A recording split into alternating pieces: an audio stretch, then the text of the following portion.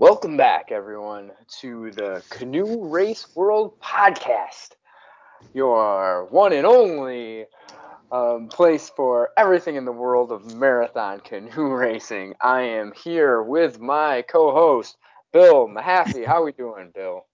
We are doing great, Kevin, and I got to tell you, I'm excited to be back here for episode 4.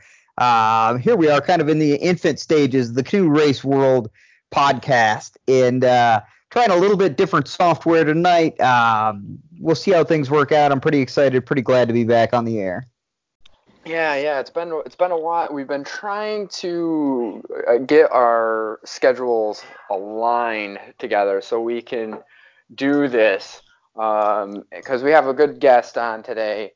We have our friend Ben Schlimmer, also Canoe Race World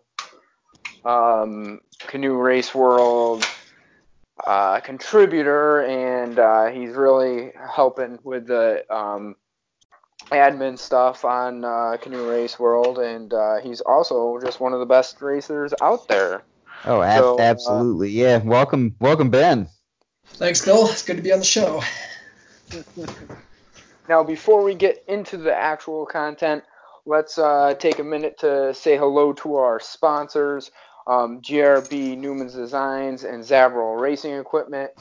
Got some news in the GRB world that they are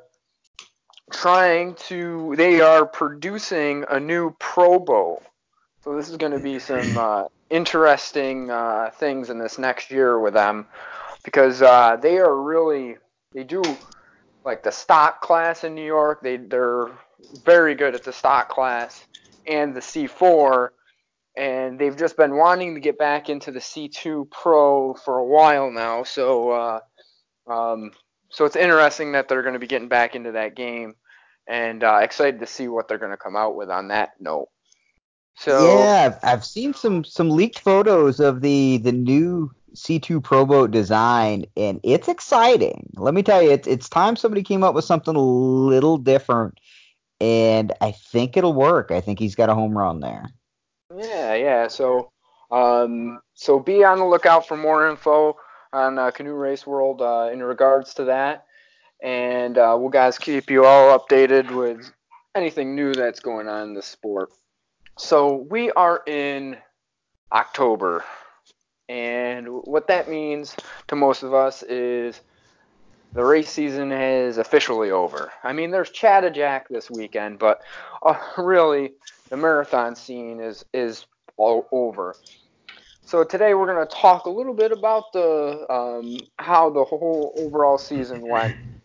Phil, how do you think this overall season has gone so far? You know what? I thought 2019 really, as we look at it, signaled a possible start to the changing of the guard. As we look at race results on a state level and on a Triple Crown level, we're starting to see some people that are really climbing, really making their presence known at these races. I'm really curious after 19 to see how 2020 goes and how 2021 goes. Could see some big changes at the top. Yeah, for sure. There's definitely I'm seeing in the results, you see some of the guys that are in the perennial, like, top 15, top 10 starting to slide back a little bit. And I think it's because we are starting to get some really young talent into the sport, especially out in Michigan. You guys definitely have a lot of youngins that are going to be they're only going to get better. So, well, yeah, it's a deep field pretty much everywhere. A top 10 is a lot harder to accomplish now than what a top 10 was 5 years ago. Same with the top 20 or even a top 40 at Michigan, top 20 in New York, however you want to look at that. Your barometer, the field is just better, right? Mm-hmm. The equipment's better, the paddlers are better. Everybody's faster now. It's incredible. Yeah, it's definitely, and it's interesting to note that there's still some of those key guys out there that are still just dominating, even though, like, we talk about Andy and we talk about Steve and how they're still so dominant, but it it's their time's coming where I think there's definitely people out there that in the next year or two you're going to start to see a little bit better battles for that top spot, I think. Yeah, that was an interesting conversation. You bring up Andy. I got into a debate with somebody. Oh, it was probably, I don't know, first or second week of September over could Andy be beat? And everybody's beatable. Like, I think if you asked Andy that question, right, that would be his response, is that everybody is beatable. It's just a matter of when, Yeah. Well, it's a good thing you bring that up because I know there's someone here that's on this podcast right now that probably thinks that Andy can get beat. What is your opinion on that? Man, let's hear this. Well, I think he's already been beat, Yeah. True. Yes, Andy is human. He's like the rest of us, and he is where he is because who he is. He trains hard, works hard, and then the results show. But Serge Corbin had his day, Andy will have his day, and everything always comes full circle, I think. Yeah, for sure. Yeah. I also seem I mean I like Andy. I mean you can't deny what he's done, but a lot of it he's also done with Steve. And I think Steve's someone that doesn't get as much cred as he deserves personally. And I think that's one of the things when you put them together, it's because you have Andy and Steve, which I think makes them such a dominant force. But I think when you start mixing it up, that's when it's easier. There's a big difference there. Well, I think it's what's so special about that arrangement is you can take the top 20 fastest paddlers in the world and play mixer with them, and it doesn't necessarily mean that you're going to put them together and they're going to be great together. But in their own rights, Andy as an individual is a world-class paddler, world-class athlete. And Steve is the same thing individually, world-class athlete, world-class paddler. You put them together in a boat and they're even better. They mesh at a completely different level. right. Yeah, that's what's special about that to me. Yeah, that's what really makes a champion team, is just how well the two paddlers go together. Like you can get two athletes in a boat that aren't the best of the best, but if you get two athletes who are the best of the best and they match up perfectly, it's like game over. And I think we've obviously seen that with Andy and Steve for the last 10 years or so. Right. Yeah. Yep. Yeah. Totally. Sure. But all right, so let's move on a little bit.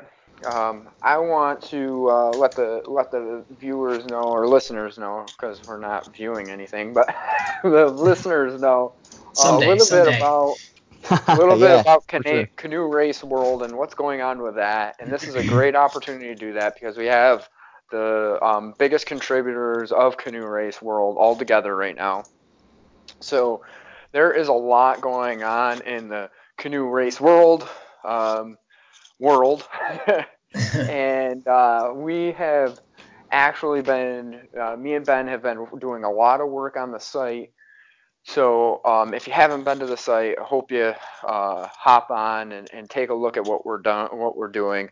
We are working on getting a place for race directors to submit all of their results and making it easy for them to do so that way we can have all the major results in the canoe world all in one place. So that's one thing that we've been working on. We're also working in conjunction with the newly named New York Paddle Sports Racing Association, which was known previously as New York Marathon Canoe Racing Association, NMCRA. So we are. If I can interject for a second, Kevin, yeah. I want to say the way that I pronounce it is NYPRA. Just to put the word out there. NYPRA. Yeah. I like it. Yeah. It's a little more, you know what? That's a little more inclusive too, right? Yeah. NYPRA. Like, why should we leave other paddle? Yeah, I like it. I like it a lot. Yeah. Well, that's the whole point. Is because we in New York we have actually a pretty good kayaking group that has been a part of NMCRA for so long that we felt like we needed to get them included into it, and so that's why we ended up changing the name to NYPRA. Yeah. So, and it's not just for the kayakers too. You know, it's our goal to grow the sport, and I think by including every paddle type, you know, is really important. Right. Yeah. Right. Yeah, I agree.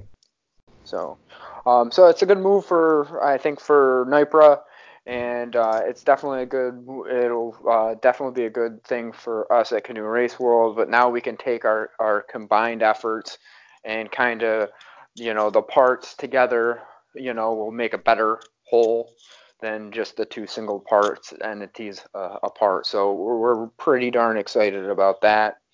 And we're also adding new contributors to the site.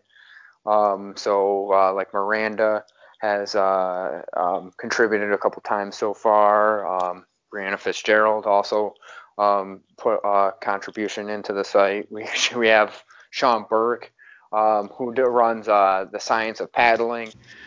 He's sending us some stuff now too. So we got a lot more content that's going to be pushing out there over the next year. So it's really exciting.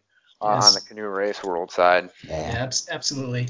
And part of the bigger goal is just to consolidate the information that's out there. And part of the reason why we're doing this big push on Canoe Race World is you know, we rebranded NMCRA to NYPRA, and with the new branding comes a new logo. So Kevin and I are also building a website for NYPRA, and you know, we're trying to get everything centralized in one location to bring canoeing into the digital age, which is then goal. Yeah, that's it, which is important, right? Because if somebody really wants to learn about the sport, but maybe is a little shy to actually go to a race or talk to a paddler or something, you know, what are they going to do? They're going to hop on Google because it's almost 2020 and that's what people do.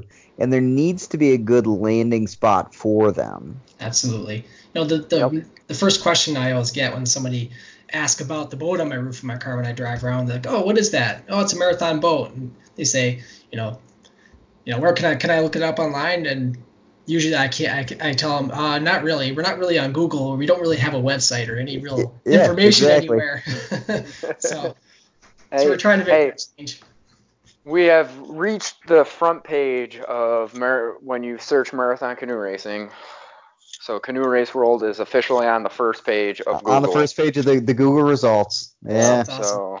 It's awesome. That's always a good sign that you're doing some good stuff. So, but yeah, that all-inclusive nature I think is good, and it's one of those things that this you know, our industry, we'll call it, it's like a micro industry, is just there's not enough digital presence out there to help engage new followers and new people out there. Because that's one thing, when I first started in this sport, I just couldn't find any information, and I was in an area that now Ben's in the area, but there's really no, you know, major racers in the area.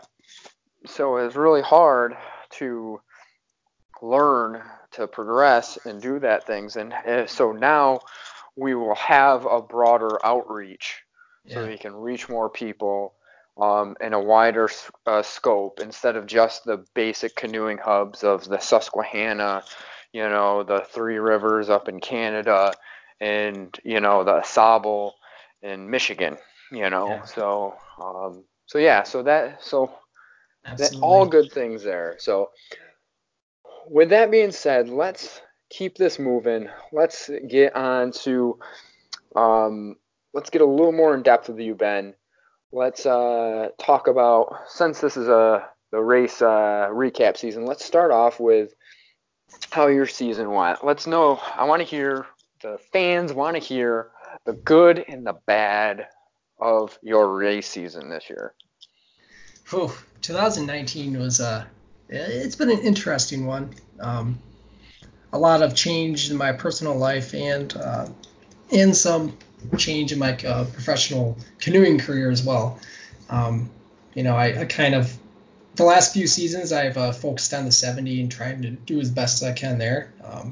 My partner Trevor Lefevre and I have been trying to win that for a few years, and we placed on the podium for the last few times we've gone and done it. So, but in 2019 I moved to Syracuse and bought a house and did a whole bunch of stuff. So as you can imagine, Right.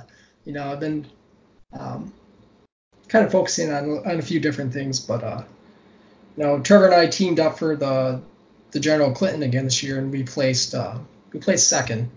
So it started out well. The season started out well as a whole, I'd say.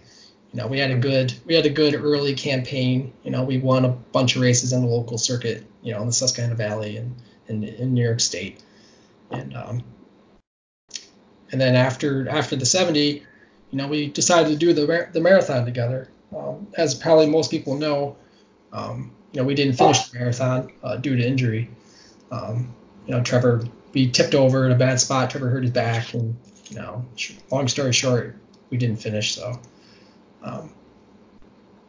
it went beyond just the marathon canoeing too. I also went out to Thailand and did some dragon boat racing, and it's been a kind of a very full season. we are going to get into that. We want to get into Yeah. that Thailand, but I do want to touch on one thing that you said in there, Ben.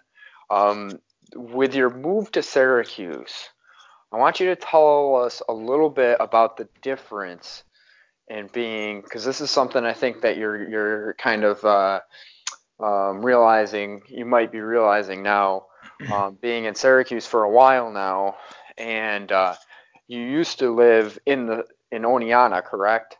Yeah, that's correct. Which is, for people that don't know, that's right in the middle of the 70 course, and it's the Susquehanna River Valley. So there are a lot of paddlers in that area. So tell us a little bit about the differences that you found going from an area where you see people when you paddle to Syracuse, where Yeah. you see me if we are going to paddle together. Yeah, I'll say there's a lot of great paddlers in the Susquehanna Valley and Oneonta, and really that's like the focal point in the state when it comes to number of paddlers, talent. Obviously the General Clinton is held on that river. So, but yeah, I mean, I moved to Oneonta. I graduated college and I moved to Oneonta shortly afterwards. I took a job there, and then that was back in like 2015. But I went to school out in Rochester, and in Rochester was kind of the same deal when I was going to school. There was Mark Gillespie was out there and some of that group, but much of the time I trained alone. But in Oneonta, when I moved to Oneonta, it was like a huge change. It was like, oh my God, there's people out on the river to paddle with. So I was in paradise, But yeah, having training partners, that's when I found Trevor. It was that first year when I was out there. I was out there training on the river, and I got to talking like, hey, we should try to win the 70. And next year we went, we just made a run for it. But yeah, it's huge having somebody to go and paddle with every day. Who's just as motivated, just as focused as you are, makes a huge difference. So that's something that's, it's got to be a little bit more challenging. I know that we try to get out together when we can, when schedules align and everything, but it's got to be a little bit more challenging. Yeah. when you Absolutely. don't have that huge community. Yeah, exactly. It's like when you don't. Yeah, go ahead, Bill. I was going to say, Ben, do you prefer training in the C1 more or in the C2? Honestly, I like paddling C2 more. It's just somebody to talk to, and you can feed off each other.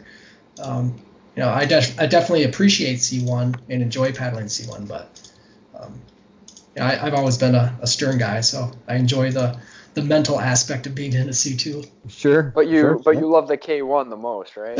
Yeah, I'm a convert. I'm a convert. Big life changes here.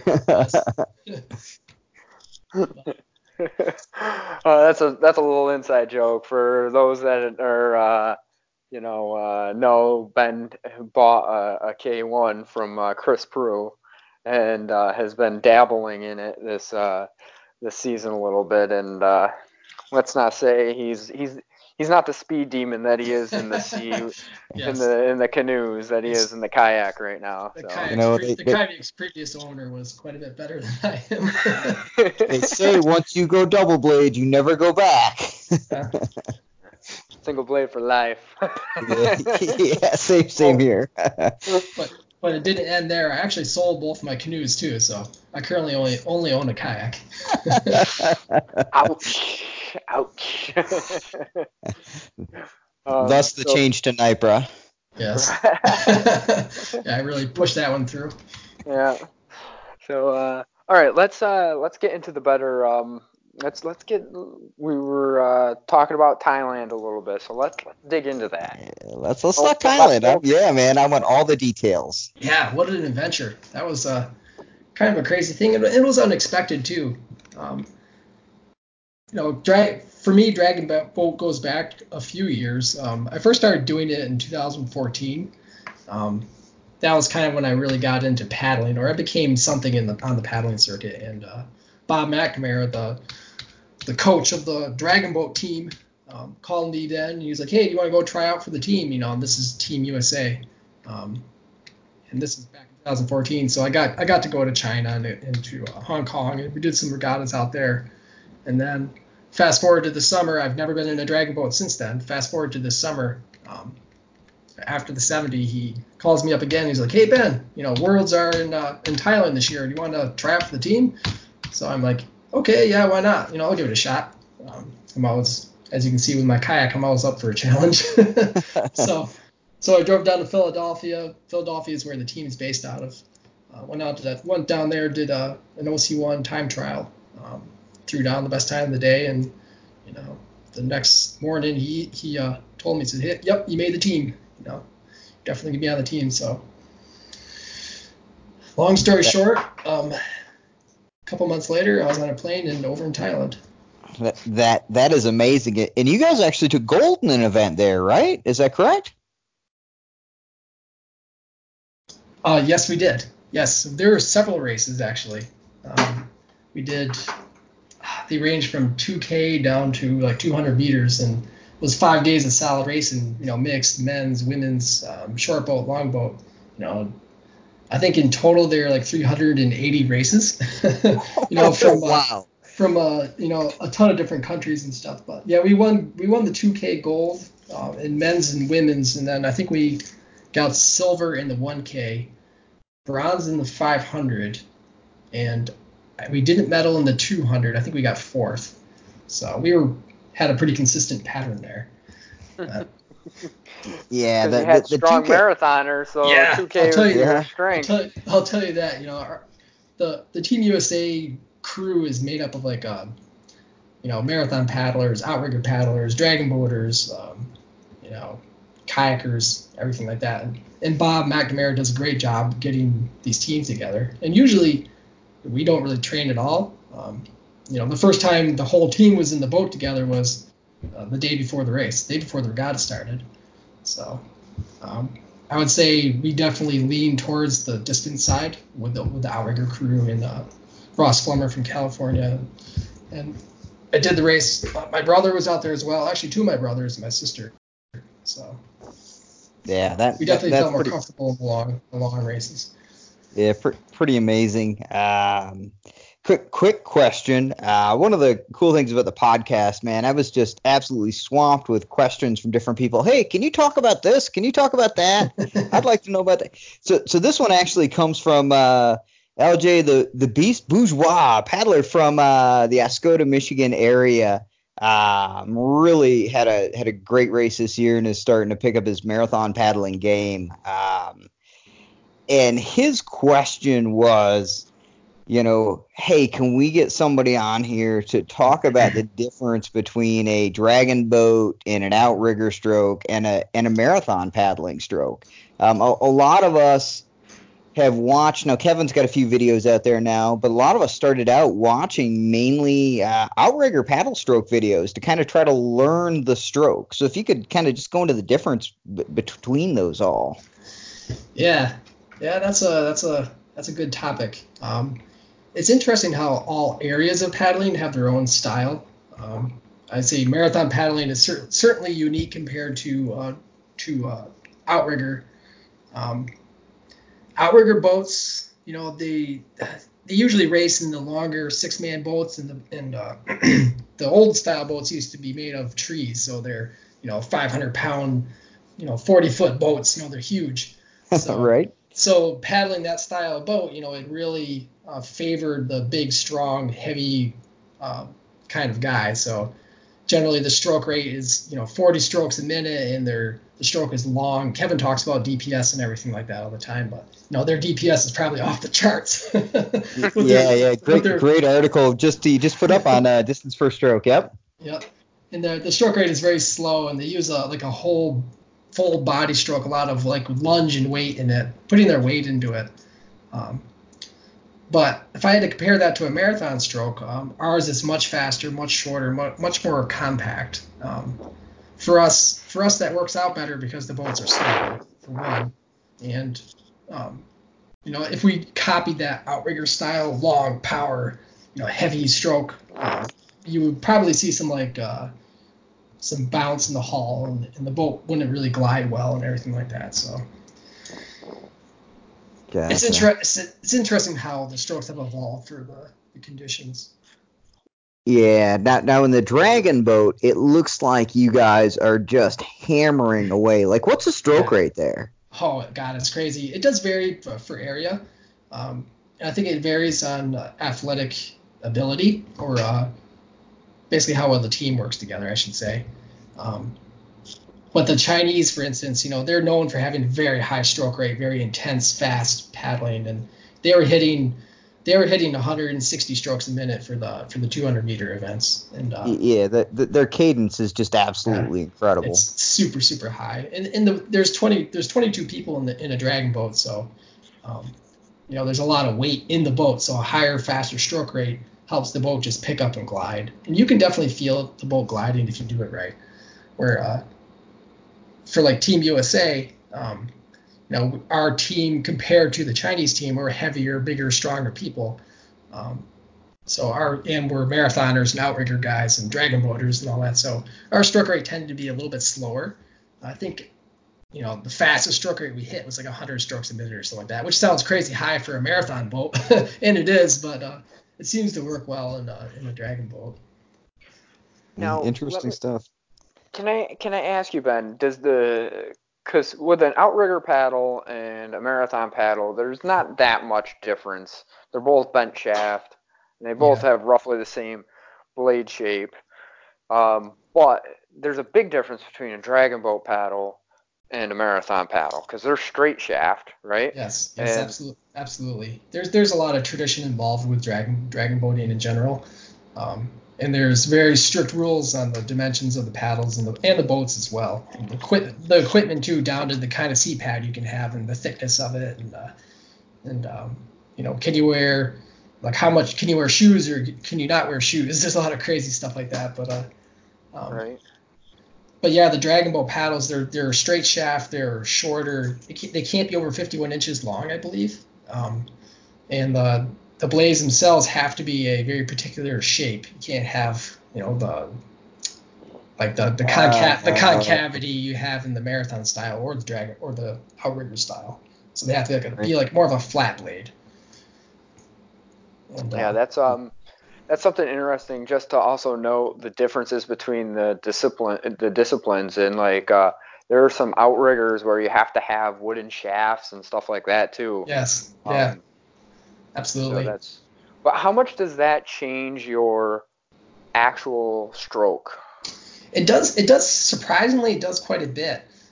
You can definitely pick out the marathon and the outrigger guys out of the lineup. Like if let's say we're all in the drag boat at the same time, because with the bench shaft paddles, you don't have to exaggerate your stroke so much. You don't have to really get that positive blade angle because you Right, get you because get it that using the spent 12 degrees already. Yep. exactly.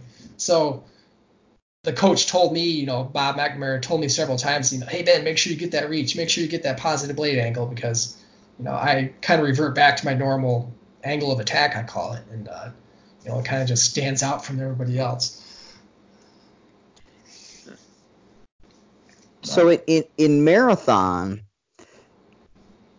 would you say that a faster stroke rate, maybe a little shorter? Are you a strokes per minute guy or a distance per strokes guy? I think a combination of both. I think Kevin put it really well in his article, but I think it's very important to have not go below a certain stroke rate, or you can even make an argument to not go above a certain stroke rate. But I think going too slow of a stroke rate is a problem. Like you've seen very successful racers have very slow stroke rates, and some have very high, like the Rousseau brothers. They're famous for having 100 strokes a minute, and their DPS is probably like Ding, 5 ding, ding, feet. ding, ding. Yep, exactly. But they're very successful. They were like Serge's biggest rivals for a while. But I think having that 75 strokes a minute average in a race and trying to maximize your DPS off of that is the way to go. Interesting. Good stuff, man. Good stuff. Yeah. It is interesting. It's for those that want to go and read that article, I kind of touch on that, but I think it has to really do with your one, and this is going to lead us into our next topic of like genetic potential and stuff too, because like I mentioned Kapochi, or I never can pronounce his name. The guy that just broke the Kipchoge, two hour, yeah, Kipchoge, that's it. Yeah, Kipchoge, yep. So, he has some genetic potential out there that I'm never going to have as a runner. So what he can do with his distance in his stride length and his cadence is going to be totally different than what I can do. So it's really about maximizing your own genetic potential. And so there's going to be people that have longer lever arms, or arms in general, that are going to make them have a longer distance per stroke than I can. So they can get away with a slower stroke rate, whereas in someone that's shorter might have to have a higher stroke rate because they can only get so much distance per stroke based on their genetic makeup, both in the muscle skeletal system and aerobic capacity too. So I think it's, if you are increasing your efficiency on distance per stroke, but then also not letting your stroke rate drop to do that, I think that's how you're going to end up maximizing your own genetic potential. Yeah, but sure. I digress. So for sure. Let's talk about genetic potential for a minute, because you, Ben, come from people that aren't in the marathon canoeing world won't know, but most of us in the canoe world do know that the Schlimmer name is a pretty recognizable name because there's a bunch of you. That certainly helps, for sure. Yeah. And you guys all paddle at a high level. Yeah, how many, Ben, how many Schlimmer kids actually are there? Like, how many brothers and sisters do you have? There are 6 total. Okay. So most people might know that, but there's 6 of us total. We all paddle to a varying degree. We've all paddled, at some point in our lives, for sure. We're all just very heavily involved with it, I'd definitely say.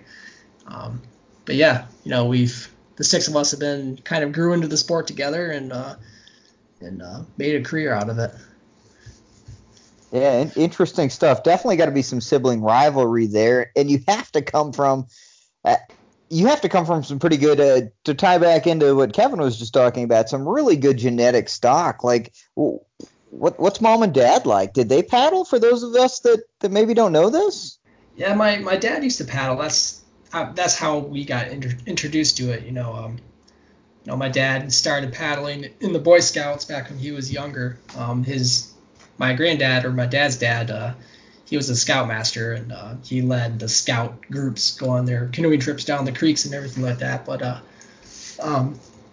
my family does have a history of paddle talent going back, a couple generations.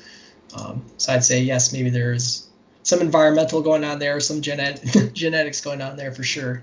But my dad was a good athlete too. He was a three-sport athlete in high school. He played baseball and basketball and track. He ran track and cross country, like stuff like that too. So Just generally an active family, yeah.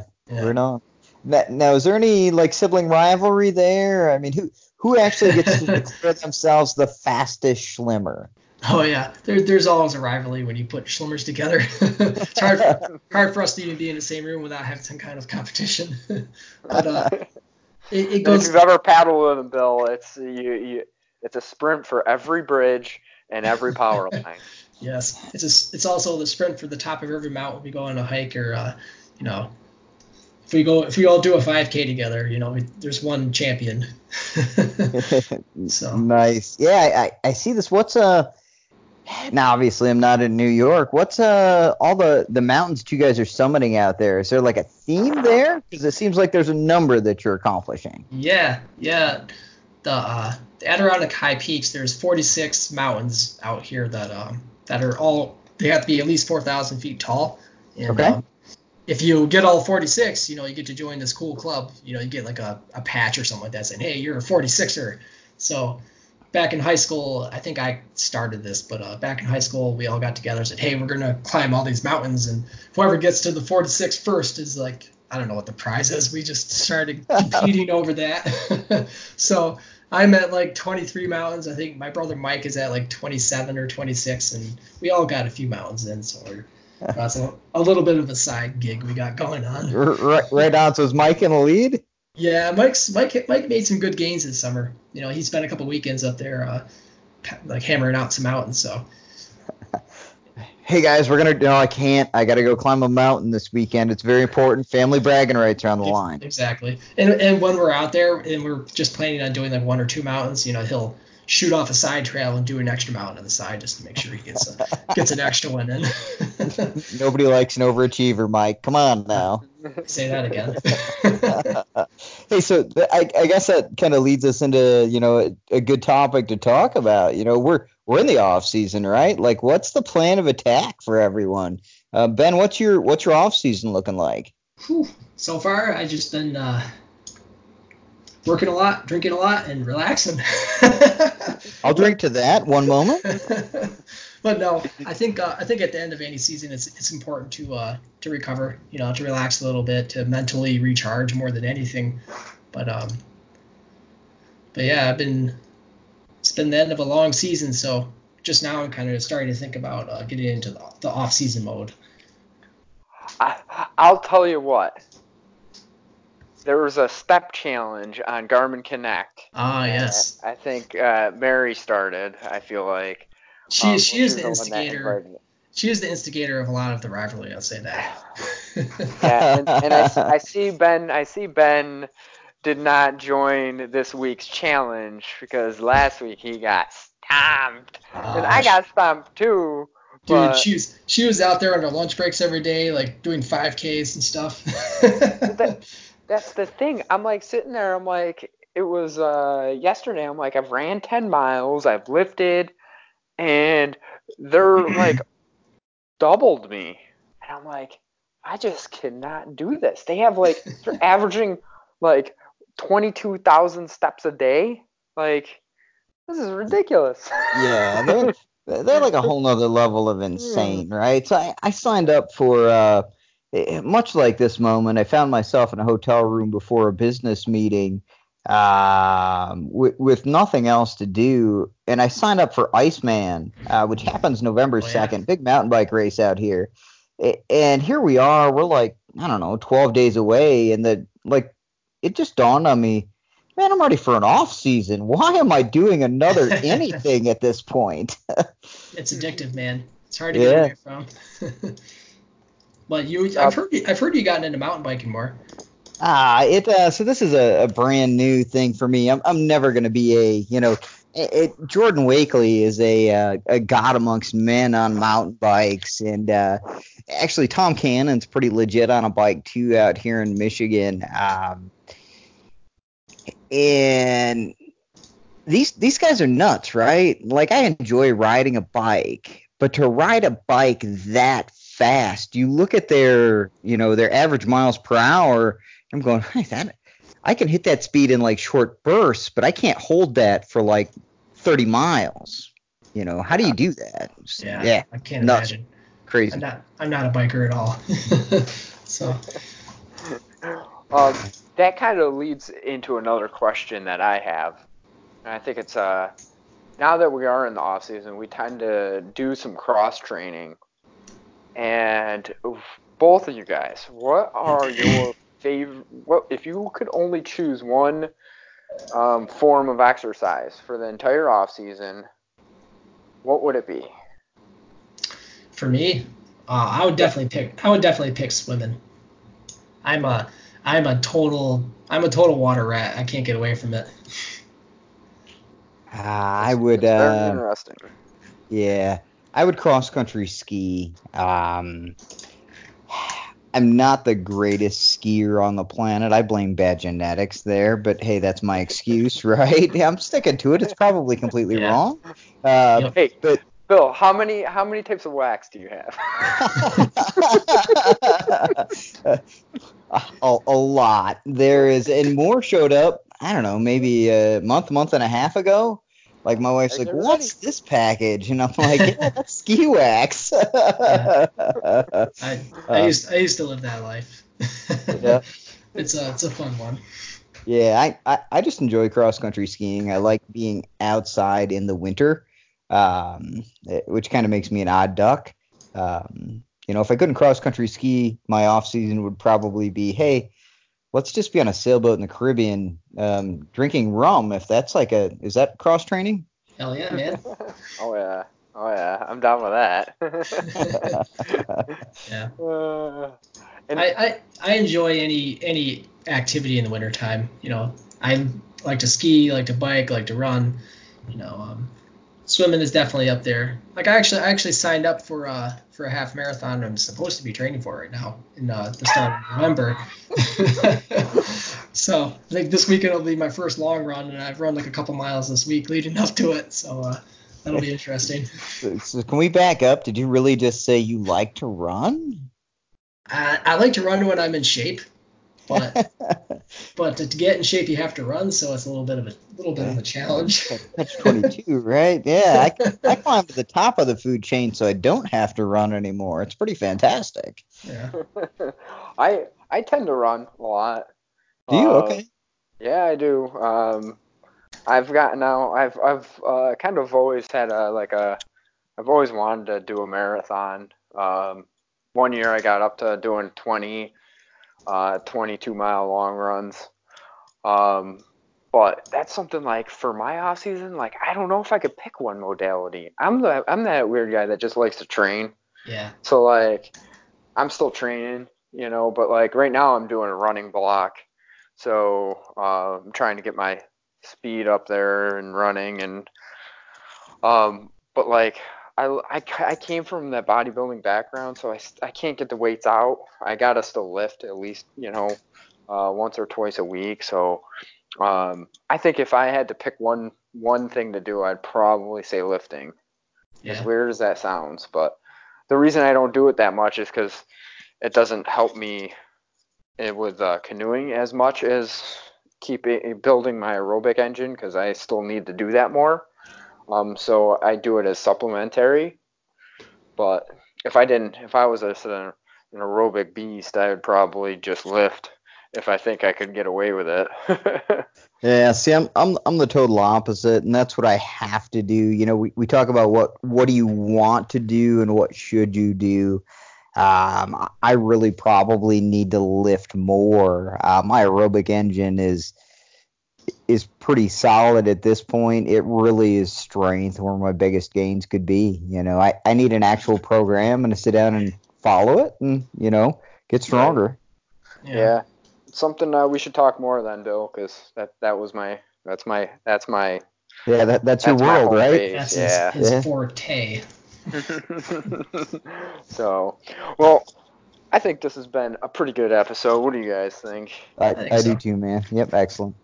All right, so let's leave it at that, fans of canoe racing, the 5 that are out there. But thanks for joining us today on the podcast. We are going to try to do some more episodes as the off season progresses because we might have a little bit more time because we're not racing every weekend. So until next time, race fans, paddle hard. Right on. Paddle hard. We'll talk to you guys later. Thank you. Hey, thanks, Kevin.